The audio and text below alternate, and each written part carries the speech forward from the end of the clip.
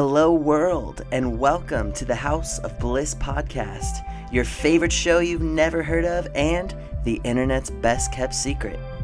You know, it seems like everywhere I go these days, the airwaves are filled with horrible news.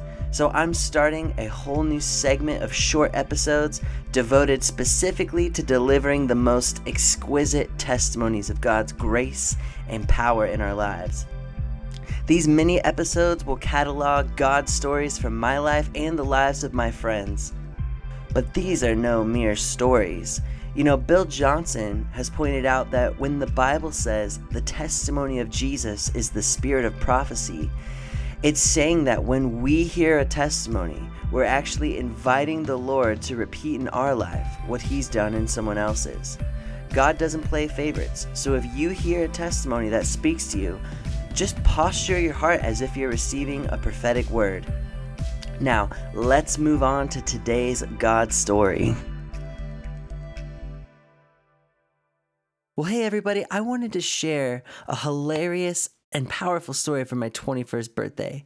This happened in October 2014, and I had just moved to Cleveland alongside my good friend J.R. McGee, who, by the way, if you haven't listened to my interview that I did earlier this year with JR, you have to check it out. It is awesome. Now, during this time, another friend of ours, Jason, was also visiting us from Redding, California. And so it was the night before my birthday, and most people probably would just go and get hammered, pound some beers, do some shots. But honestly, I live my entire life sufficiently hammered in the presence of God. What I wanted was food.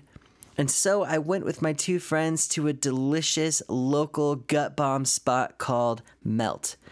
If you're ever in Cleveland, you have to check out Melt. They make, how do I describe it? Like ridiculous, over-the-top novelty grilled cheeses. Like whatever you think a grilled cheese is, put it out of your mind because it's little baby stuff compared to the culinary alchemy of Melt. So anyway, JR and I did BSSM together in Redding, California, and we had just been cultivating a type of boldness to where we just wouldn't turn down any possible situation where God could move. And so we're sitting there at our table eating our magical mutant novelty sandwiches, and a guy comes limping by our table with a cane. So JR decided to try to follow him into the bathroom to see if he could get the chance to pray for him. Now, to this day, I really am still not sure what happened in that bathroom, but apparently it was pretty awkward because JR just came out laughing with a red face. But luckily, this guy was seated at a table just a few yards from us. So when he came back, JR went up to the table and asked if he could pray for him. So when you do this kind of thing long enough, you will get all kinds of funny responses to this, but this one always sticks in my memory because a lady just immediately perked up and said, "Well, I'm a Jewish witch." And then another person spoke up and said that she was a Catholic and she didn't believe that God could speak to people today. And so JR just paused and said, "Okay, well, I'm going to pray for your friend now." So this was about 6 years ago, so I don't recall exactly what the guy's problem was. I believe it was arthritis, but what I know for sure is that he had pain and a cane. So anyway, JR prays, the power of God touches this guy, and he was completely healed. Whenever people get healed, a lot of different things can happen. Sometimes people dismiss it. Sometimes people cry. Sometimes they move on. So you never know.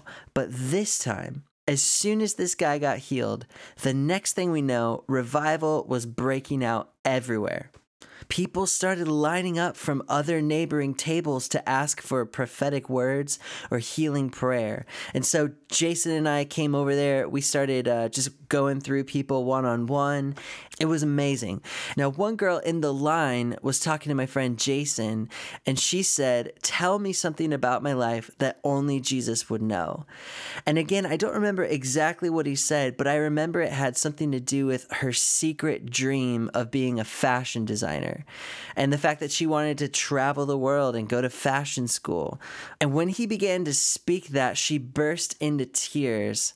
And Jason actually spent most of the night ministering to this one lady, and she ended up surrendering her life to Jesus. Two other ladies, including the Jewish witch lady, received healing in their backs, and another person was also healed of arthritis. But many, many others wept or cried or laughed or shook as the power of God came over them. There were so many encounters happening. It was like a revival service.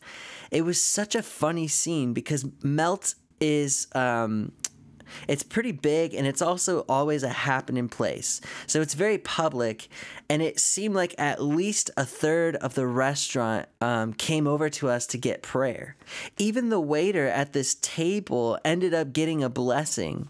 And so when God breaks out in a public place like that, it's kind of hard to keep track of every detail. So I don't remember all that happened like vividly, but I'll never forget the sight of seeing people from other tables kind of poking their head and listening, and then deciding to come over. We actually invited people to come over, and you would just, if you looked around, you'd see people in groups of 2s or 3s. Some of them were crying, some of them were laughing. But it was like a heavenly bomb just exploded in the restaurant.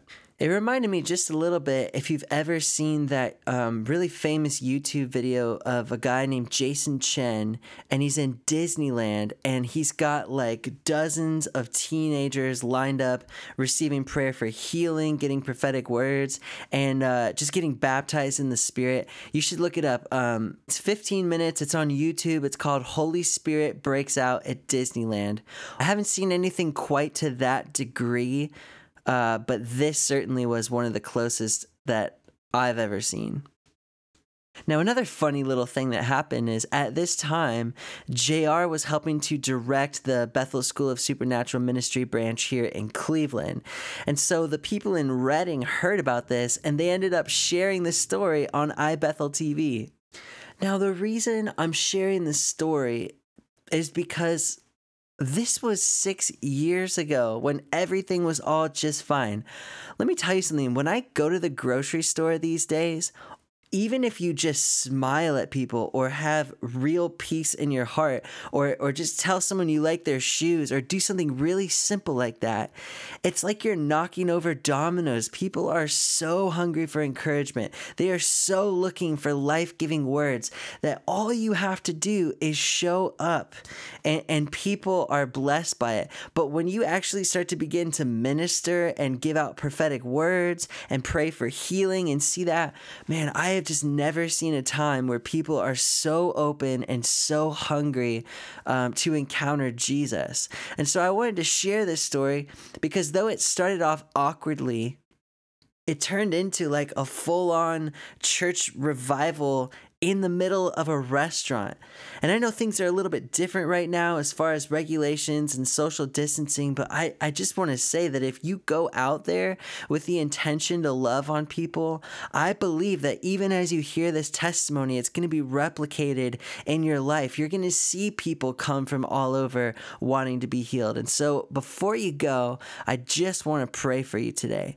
So if you could just put your hand on your gut where your spirit is seated, and I'll pray for you. Holy Spirit, I thank you for the power to work miracles. I thank you that just as Jesus could walk up to the disciples who had lives and careers and spouses and families, and just with one word say, "Follow me," and the glory on those words was so thick that people left it all behind in an instant, I pray that your presence would rest on the people listening in such a compelling way that when they lift up your name, when they lift up encouragement, when they actually get outside themselves to speak encouragement, that same exact glory would be felt on them. Whew.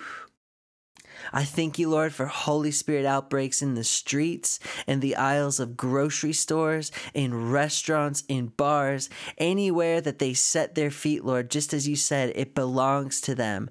I bless them to be carriers of the glory, carriers of your presence, that they would be aware of the power of heaven that is in their fingertips, of the electric, nuclear power of the Holy Spirit that raised Jesus from the dead, that is latent in their bodies right now. Holy Spirit, just blow on them, blow on them, blow on them. Give them a fresh boldness, a fresh boldness, a fresh boldness. Ha! In the name of Jesus. Thank you, Lord. Hey, thanks for listening. And by the way, if you are interested in just getting some tips and pointers and some practical wisdom on how you can do this sort of thing, I do these things called School of Happy Evangelism, where I just share pretty much everything that I know on the subject. And I've actually posted almost all of that stuff on this podcast already. So if you just flip through the episodes, you'll find live sermons that are part of the School of Happy Evangelism. The most recent one just a few weeks ago was called How to Share the Gospel. And so if you're interested in this stuff, I recommend you check it out. All right, love you guys. Be blessed. Thank you so much for listening to the House of Bliss podcast. If you'd like to support this ministry, it is super easy to do so. All you've got to do is go down and hit the link in the description, visit our Patreon page, and sign up. Any amount of monthly giving is going to unlock all kinds of extras and behind-the-scenes rewards. Another quick and easy way you can support us is you can just give us a 5-star rating on whatever platform you're listening on. Each and every one of those goes a long way. I'm praying that God seals everything you heard today in your heart and that you stay rooted and grounded in His everlasting love. Thanks again. God bless.